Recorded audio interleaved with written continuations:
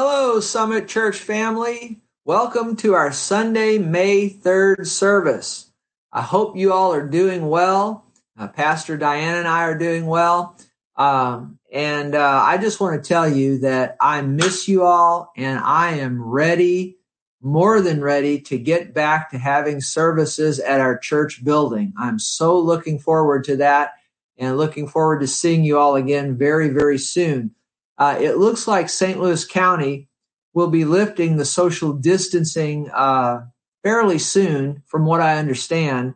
And so hopefully in the next couple of weeks, we'll be able to get back to having services at our building. We'll, of course, keep you updated on that, through emails, texts, and so on and so forth. But we're looking forward to getting back to our church building. I want you to know, though, that when we get back there, we will be following, the appropriate safety guidelines. And so it'll be good, and it'll be good to get back together as a church family in person. Hey, today being our Sunday service, let's go ahead and receive the tithes and the offerings. Of course, the information for that is located somewhere right around where my picture is. We have online giving, a text to give, and of course, if you want to give by a check, we have a P.O. box. And again, that information should be somewhere right around where my picture is. And then also you can always go to summitchurch.us. That's our website, and the information is there as well. Don't forget that today is Mission Sunday, and so please remember your commitments, to our mission, our wonderful missionaries. Okay, so let's pray. Father, thank you for your goodness and mercy. And sir, I ask you that you bless the people as they give. In Jesus' name, amen. Hey, let's get into our message for today. Of course, I'm continuing the series that I began last week titled, Is It God or Is It the Devil? Is it God or is it the devil? Like, for example, this coronavirus. Some people say it's a judgment of God. Some people say, well, it's an attack of the devil. And some people just don't have a clue either way. And so that's what this series is all about, to try to help you to be able to sort all of that out. Now, of course, as I said last week, and I would recommend that if you missed last week's message, to please go back and listen to that. It'll help you better follow along and understand fully what we're talking about here today. But of course, what we're doing is we're concentrating primarily in this series on the judgment of God.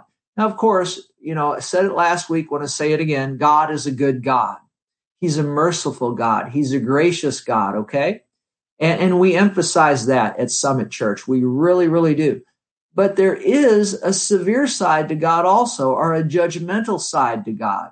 Now, I didn't say there was an evil side to God. There's not an evil side to God, but there is a severe or a judgmental side to God. And we need to be aware of that, just like we're certainly aware of his goodness. And if something is not the judgment of God, then you can conclude, well, it's more than likely an attack of the devil, or it's just a result of living in this fallen world. Okay. But anyway, that's what this series is all about, to try to help you understand the judgment of the Lord. Okay. Now, in Jeremiah 8, verse 7, I brought this out last week, but I want to review it here. The last part of that verse says, my people do not know the judgment of the Lord. Now God said that through Jeremiah, his prophet. He said, my people, his people do not know the judgment of the Lord. And see, if you're unlearned concerning how God operates in judgment, his MO, or his method of operation in judgment. If you don't know God's method of operation in judgment, then when things happen, in the world or in your life or whatever, like the coronavirus or whatever the case, if you don't know the judgment of the Lord, you may be thinking something is his judgment and it isn't, or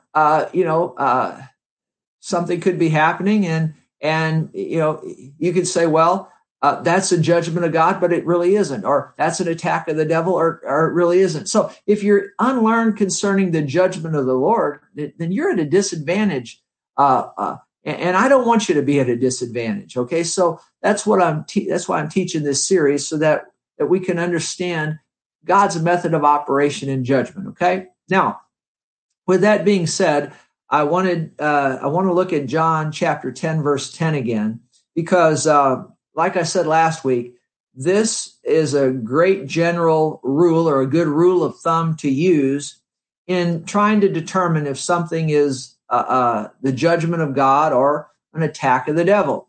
And the Lord Jesus said this. He said, the thief, now that's the devil, does not come except to steal, kill, and to destroy. But I have come, Jesus said he came that we might have life and that we might have it more abundantly. Okay. So it is a good rule of thumb to use. Okay. Is if something is stealing, killing, or destroying, you can pretty well conclude that's an attack of the devil. If something is giving life and giving it more abundantly, then God's behind that, okay?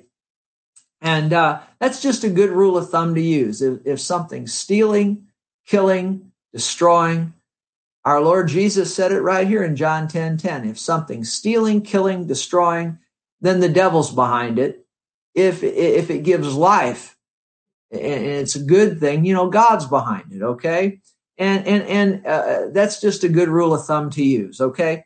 So remember that, and that'll get you a long way down the road, all right? Now, also last week, I brought out to you God's method of operation in judgment. Now, when God does judge, he has a method that he typically uses, okay? And this is good to know. This will help you. When God judges, here's his method, okay? First, he gives warning long before his judgment comes. So God doesn't just come in there and whap somebody. He warns them ahead of time, okay? And then he typically informs what the judgment will be. And then he gives ample time to repent. Upon repentance, judgment stops. But if there is no repentance and time runs out, then, of course, God has no other choice but then to bring judgment, okay? So that's his method of operation. And we looked at that last week, but it's good to review. Now, what I want to do today is I want to center in here for a while on looking at how God judges his people. How God judges his people. Now, we'll look at how he judges sinners later in this series, okay? And we'll have some interesting examples of that later on. But for today, I want to at least begin with this. May take us a couple of sessions to get through it. But I want to look at how God judges his people. His people, okay? People who are believers, those who trust in the Lord Jesus. How God deals with you and I, okay? Who are believers in Christ, all right? And in Hebrews chapter 10, verse 30, says this. It says, the last part of that verse says, the Lord will judge his people. Now, we need to realize that. And a lot of people don't want to talk about these things. But, it is good to talk about, because I've noticed this, that when the judgment of the Lord is never talked about and it's never mentioned, and we're just always, all the time talking about his goodness, and it's a good thing to talk about his goodness, and I talk about his goodness most of the time. But if you don't ever talk about his judgment, it leads to looseness and lackadaisicalness. And so it's important that we realize that though God is a good God, that he will judge his people. And you really see his goodness in his judgment, and we'll see that as we go. But the Lord will judge his people. Now, in 1 Peter chapter 4, verses 17 and 18, in the New Living Translation, I usually use the New King James, but New Living Translation says this, for the time has come for judgment, and it must begin at God's household. So you see another verse that says God will judge his people, and it begins at his household. So that's why I'm covering this first, this aspect of God judging his people, because his judgment begins at the house of God. And then it goes on to say, and if judgment begins with us, believers, Christians, what terrible fate awaits those who have never obeyed God's good news, the gospel. My. And it goes on to say, if the righteous are barely saved, what will happen to godless sinners? And like I said just a moment ago, we'll talk more about how God judges, sinners later on in this series. But for now, how does God judge his people? So let's begin with that. And let me say this. God's first step in judging his people is what is called chastening.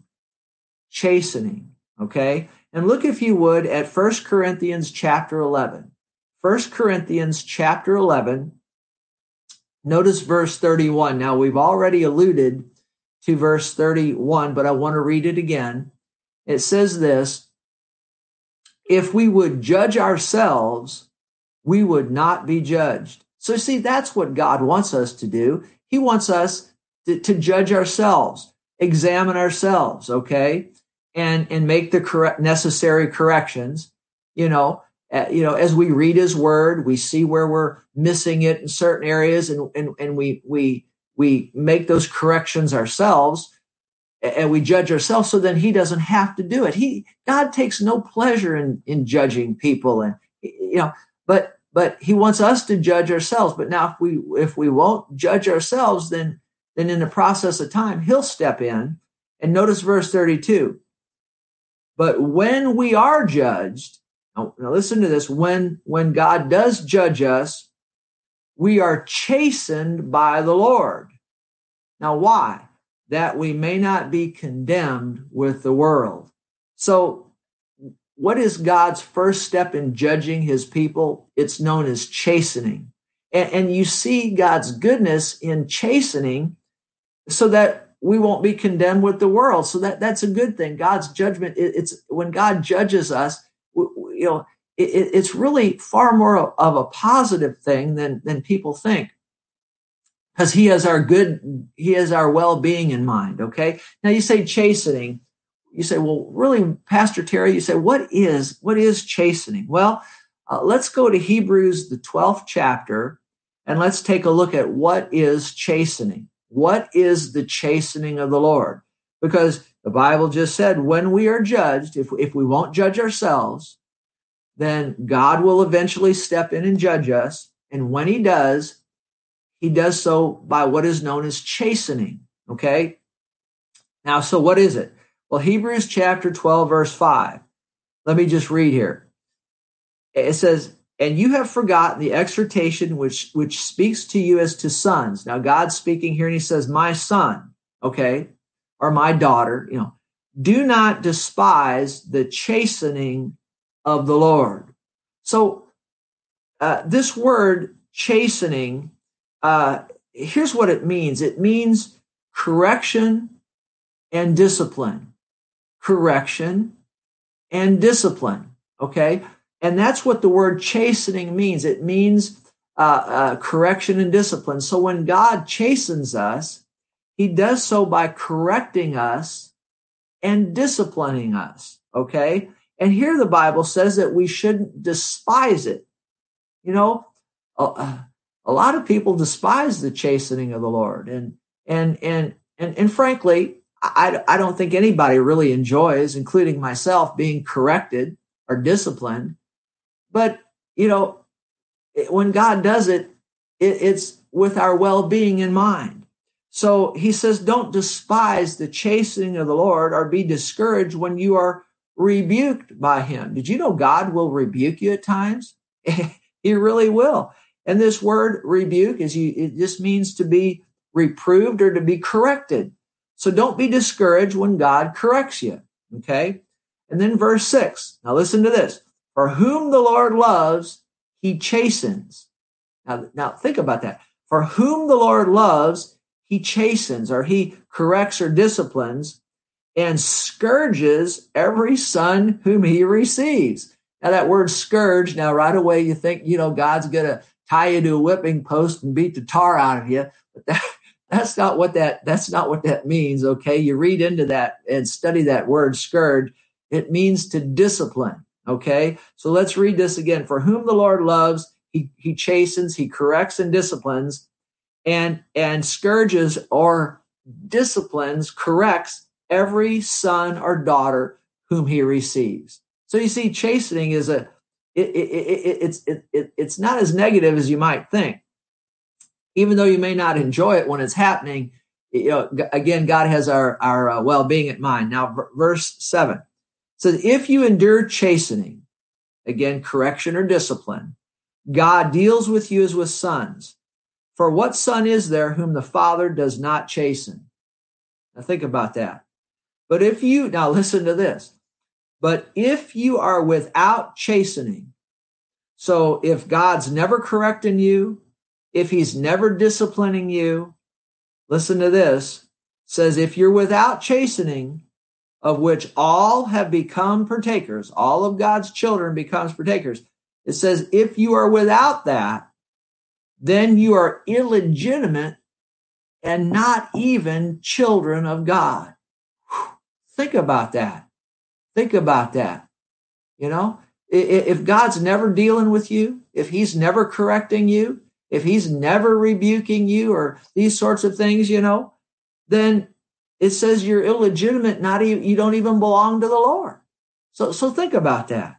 And then verse 9, furthermore, we have had human fathers who corrected us and we paid them respect. Shall we not much more readily be in subjection to the heavenly Father, to the Father of spirits? That's talking about God, and live.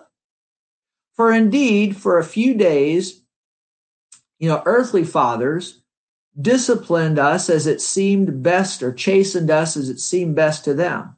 But God does it for our profit. You may have been disciplined by your mom or your dad over the years, and they being human, I trust that they always had your best interest in mind. And, maybe somewhere along the way, a father might have been too hard on his children, or a mother too hard on the children, or whatnot. But what this is saying here is this. Typically when parents discipline their children, the parents have the children's best interest in mind. But we know this for sure. When God disciplines us, he always has our best interest in mind. So it says, for they indeed, natural parents, for a few days chastened us as seemed best to them. But God does it for our profit. Why? That we might be partakers of his holiness. Think about that. See, when he chastens us, corrects us, even rebukes us at times, it's so that we could be partakers of his holiness. Now look at verse 11. Now, no chastening or no discipline seems to be joyful for the present. And I can say amen to that. I said it a moment ago. I'll say it again. No, I don't think anybody that I've ever met likes to be disciplined or corrected. Okay. So it's not joyful. It's not pleasant when it's going on, when God's chastening us, but rather painful, the Bible says, painful. Nevertheless, afterward, it yields the peaceable fruit of righteousness to those who have been trained by it. So see, it brings, if we'll endure the chastening of the Lord and listen to what he has to say and so on and so forth, we'll become partakers of his holiness, and it will yield good and right living in our life. And that's a good thing, you see. And you see, when God chastens us, remember this, God's motive, whenever he chastens his children, whenever he's doing this, you see, he's looking for us to repent. That's part of his MO. The reason that he steps in and begins chastening and his judgment, it says when we're judged, we're chastened by the Lord. See, when he does this, his goal is to get us to repent. See, and then once we repent and straighten up and act the way we're supposed to, then he stops the chastening, okay? Now, here's the question that comes up, okay?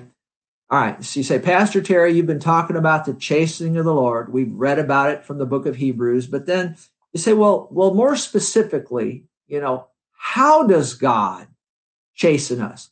How does he correct us? How does he discipline us?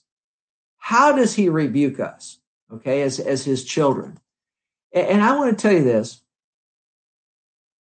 God, a lot of people think that he just zaps people with sickness, okay, and or disease or some calamity. But that's not how I see it in the Word of God. Okay.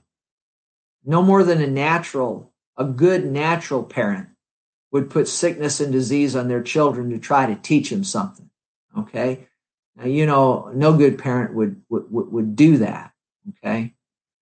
But as you study into this chastening of the Lord, what you see here is when we miss it, when we sin, here's how it works. Really, before the Lord even ever really directly steps in, because we're born again, because the Holy Spirit is on the inside of us, what happens is, if you're truly saved, you miss it in some area. And the Apostle John wrote about this in I believe it was 1 John. He talked about our hearts condemning us. When a person misses it, when I say a person, I mean a Christian misses it, because the Holy Spirit's on the inside of us. There's going to be that, what I call that, you know what I mean by that? Just, you know when you missed it. You know when you did something you didn't do. Why? How do you know that? The Holy Spirit right on the inside, that he's in your spirit. And it's that, you know what I'm talking about. And what is that? That's our heart condemning us, so to speak. That word condemn, convict might be a better word. It's that inward knowing that you messed up, okay? And you see, right there, right at that point, we ought to judge ourselves. And then God wouldn't have to start the chastening process, okay? But if we don't listen to our hearts and we move past that, then God will start chastening.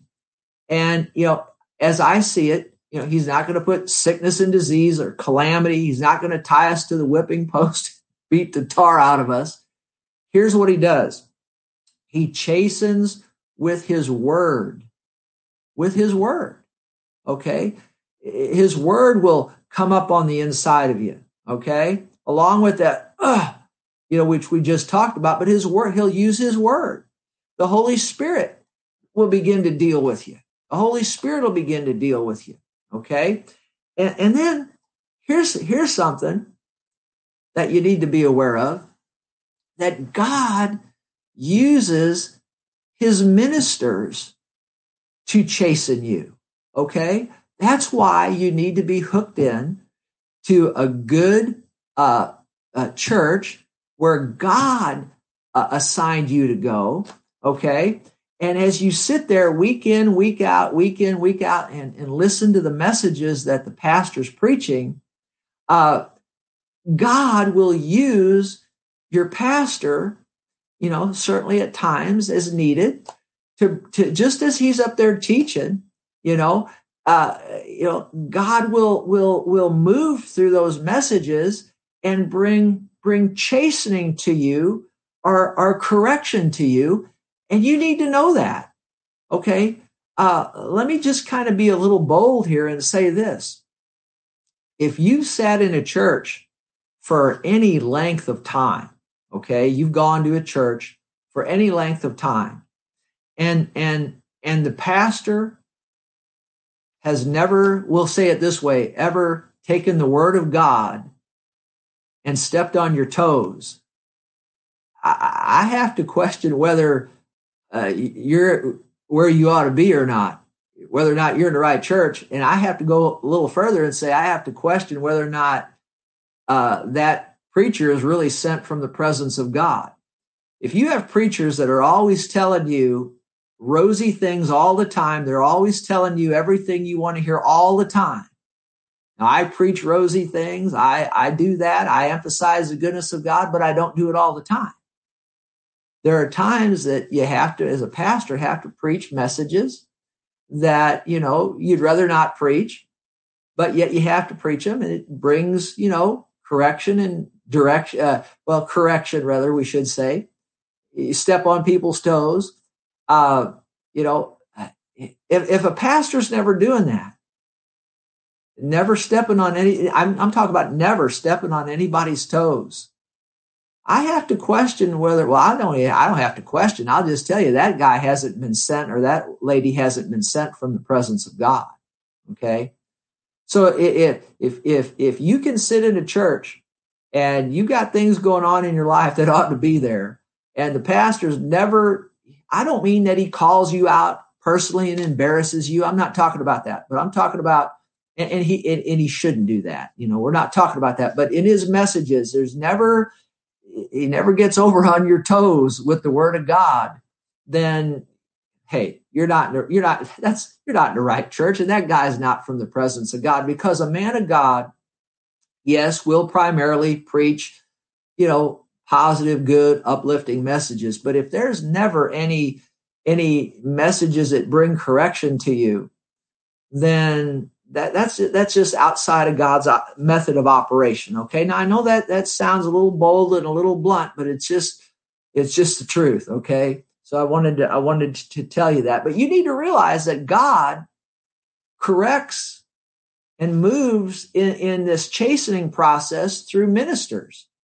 And you'll go into a church service, you'll sit there and he'll teach and just teaching the word to the congregation at large. But and nobody else even knows what's going on. A lot of times, pastor, I've preached so many messages over the years that people come to me as I'm greeting at the door, and they'll say, "Pastor, you sure stepped on my toes today with the word of God." And I had no clue I was stepping on anybody's toes. I was just up there teaching the word of God. But see, that's how God will move. He'll move through a pastor, to bring correction into your life. Okay.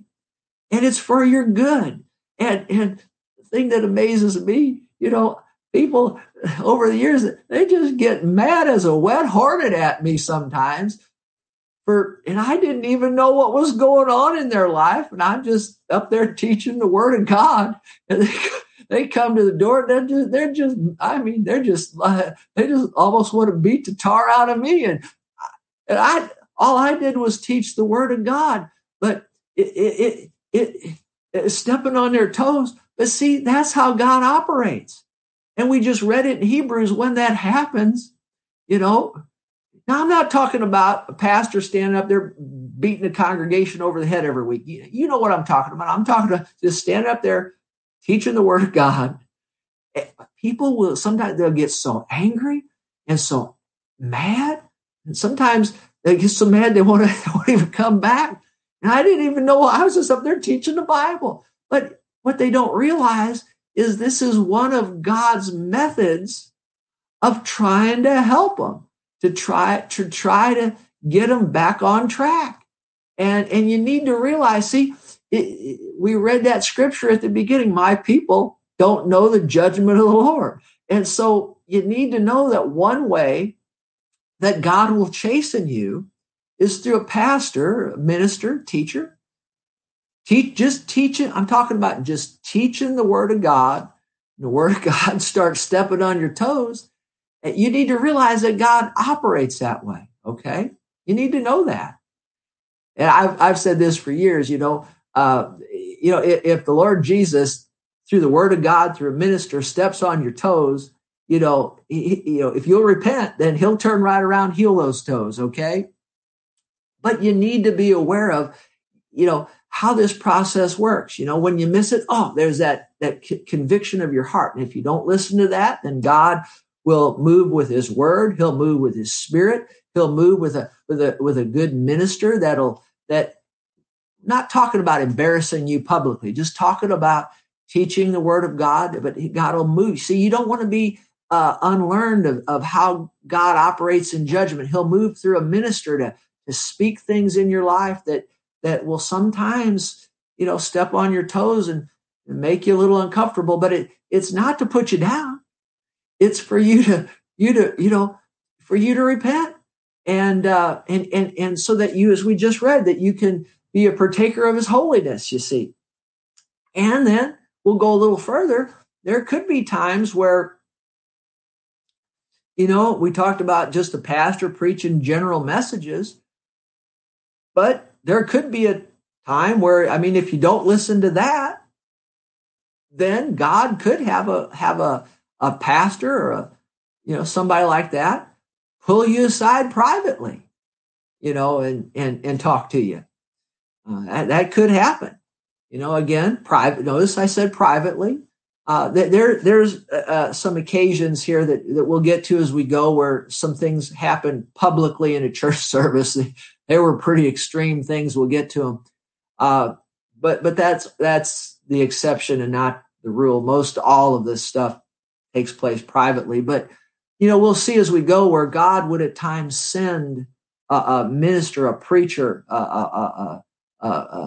to a person that was in sin and that had things going on that was, if that person continued on that path, that person it was going to hurt them tremendously.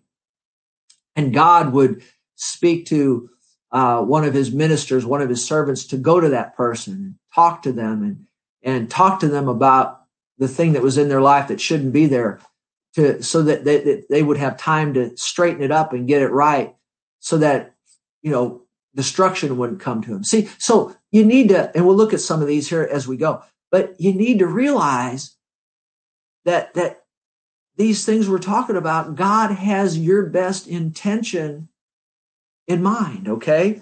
So that's how God typically chastens. And so we just went through that. Now, having said that, hey, right here, let's look at an example where God sent one of his, in this case, a prophet, to somebody that needed, that they'd missed it, and they needed some help, and it would be King David. All right, remember King David? Now he was a man after God's own heart. He loved the Lord, the great psalmist of Israel. Okay, but David missed it. Okay, he missed it, and he committed adultery, and on top of that, he covered it up for, I don't know, almost a year, give or take. And long story short, God, in his great mercy, because I have to believe, just from studying God's method of operation and judgment, that God was dealing with David and dealing with him, just on the inside, like God would deal with all of us. And it's apparent to me, it's clear that David wasn't repenting, okay? And so God sent Nathan the prophet out of God's great goodness. Excuse me. God's great goodness. God's a good God.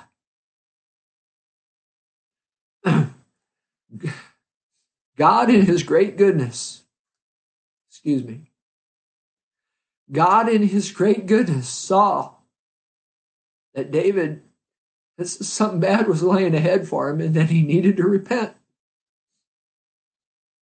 And God in his great goodness sent Nathan the prophet to him to help him. Because David wasn't making the correction as he should. He'd committed adultery. And then he had the lady that he committed adultery with. He had this man who was a loyal soldier to David. He put him on the front lines in a battle, and he was killed. And so David not only committed adultery, but he was an accessory to murder. He was a murderer. And he wasn't repenting. And God spoke to Nathan, the prophet, to go over and talk to David. And just the goodness of God. It's just, God's very good. He's very, very good. That's why I'm weeping. The goodness of God. You see God's great goodness and mercy. And And he sent Nathan the prophet over to David privately. It's a private thing. And this is in 2 Samuel chapter 12. 2 Samuel chapter 12. In verse 1, then the Lord sent Nathan to David. And he came to him and said to him, and then of course he said some things. And what he did was he gave him a parable, if you will. He talked to him about the little ewe lamb, and you can read all of that. And then in verse 9, he says, why have you despised the commandment of the Lord to do evil in his sight? See, David knew the commandment of the Lord. See, there was the word of God in operation, chastening David. David wasn't repenting. He says, why have you despised the commandment of the Lord to do evil in his sight? You have killed Uriah the Hittite, that was Bathsheba's husband, with the sword. See, he put him on the front line. David didn't kill him directly himself, it was indirectly. He put him on the front line of battle. And you've taken his wife to be your wife. And finally, in verse 13, David says to Nathan the prophet,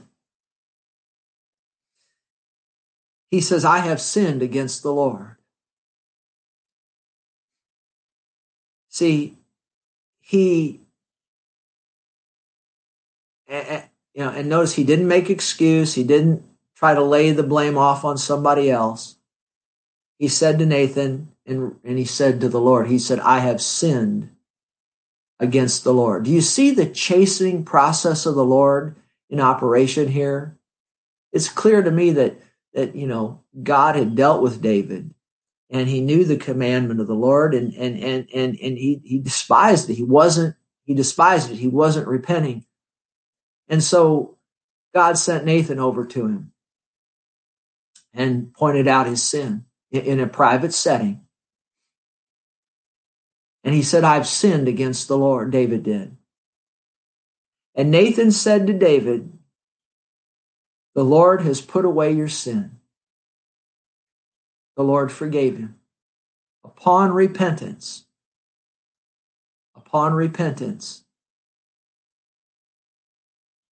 David was forgiven. And then this next thing, you need to listen to it because sometimes it gets passed over when this story is read. He says, the Lord has put away your sin and you shall not die. Think about that. Now Nathan said to David, and you shall not die. Think about that. You see the goodness of the Lord here. David had committed adultery. He had committed murder.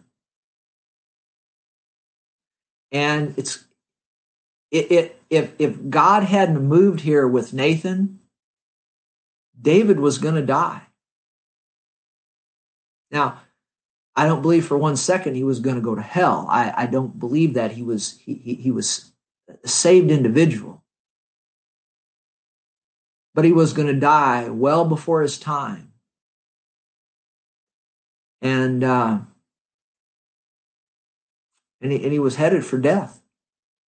But God, in his great mercy, in his great love, sent Nathan over to talk to David. Now, you see,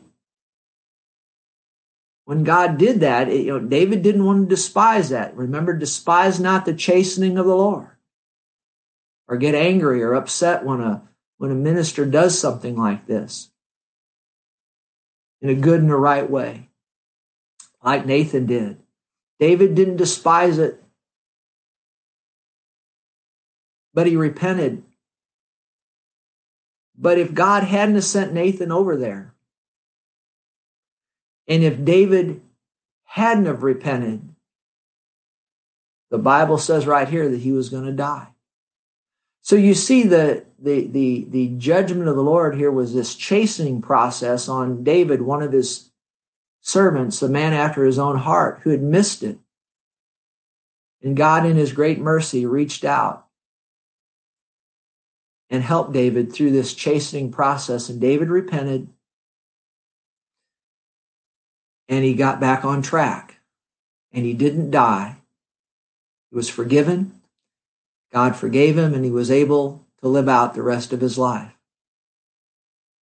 Now, I will say this as I close for today. Though David repented, and though he didn't die right here, he lived out his life. If you study the rest of David's life, his sinful behavior did cost him. It brought a lot of problems into his life and into his family's life. The wages of sin is death. I mean, there is, what I mean by that is, what the Bible means by that, we'll say it this way, it causes lots of problems. And it did cause a lot of problems in David's life and in his family's life. And that child that when David had committed adultery with Bathsheba, you read on in the next verse here, verse 14, the child that was born to him and Bathsheba, the child did die. And I frankly I can't explain all the reasons for that. But I will say that later on, David and Bathsheba, they had Solomon, who was a great king. But, sin is not to be made light of or joked about.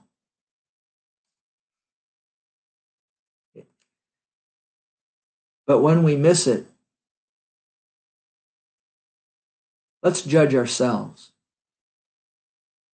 But if we won't judge ourselves, then God will step in. And he'll begin to deal with us through his word, by his spirit, and even through a minister of the gospel, just in a general church setting, just teaching the word. And if necessary, God could do like what he did with David here, send a minister, send a pastor, pull somebody aside and talk to him. But it's God's method of operation in judgment and chastening. And we see his great goodness and his great mercy because we see it right here with David. David repented and he was forgiven. And he didn't die right here. He got to live out his life. And a lot of good things happened. A lot of good things happened also in the rest of his life. So, hey, anyway, I think it's a good time to stop right here. I was hoping to get a little further than this, but we're being led by the Lord. And so we'll pick up right here next week. I'll give you a few more examples how God deals with his people in judgment and in chastening. And I got some good examples. I think this one with David was a good example, but I have some others. And we'll just again see God's method of operation in how he judges or how he chastens his people. I think you'll find it very interesting. Hey, I hope you learned something today. I love each and every one of you. I really, really do. It's an honor for me to be able to sit here and share God's holy word with you. So thanks for listening, and we'll see you again right here on Wednesday when I continue my series on the end times. Okay, God bless you.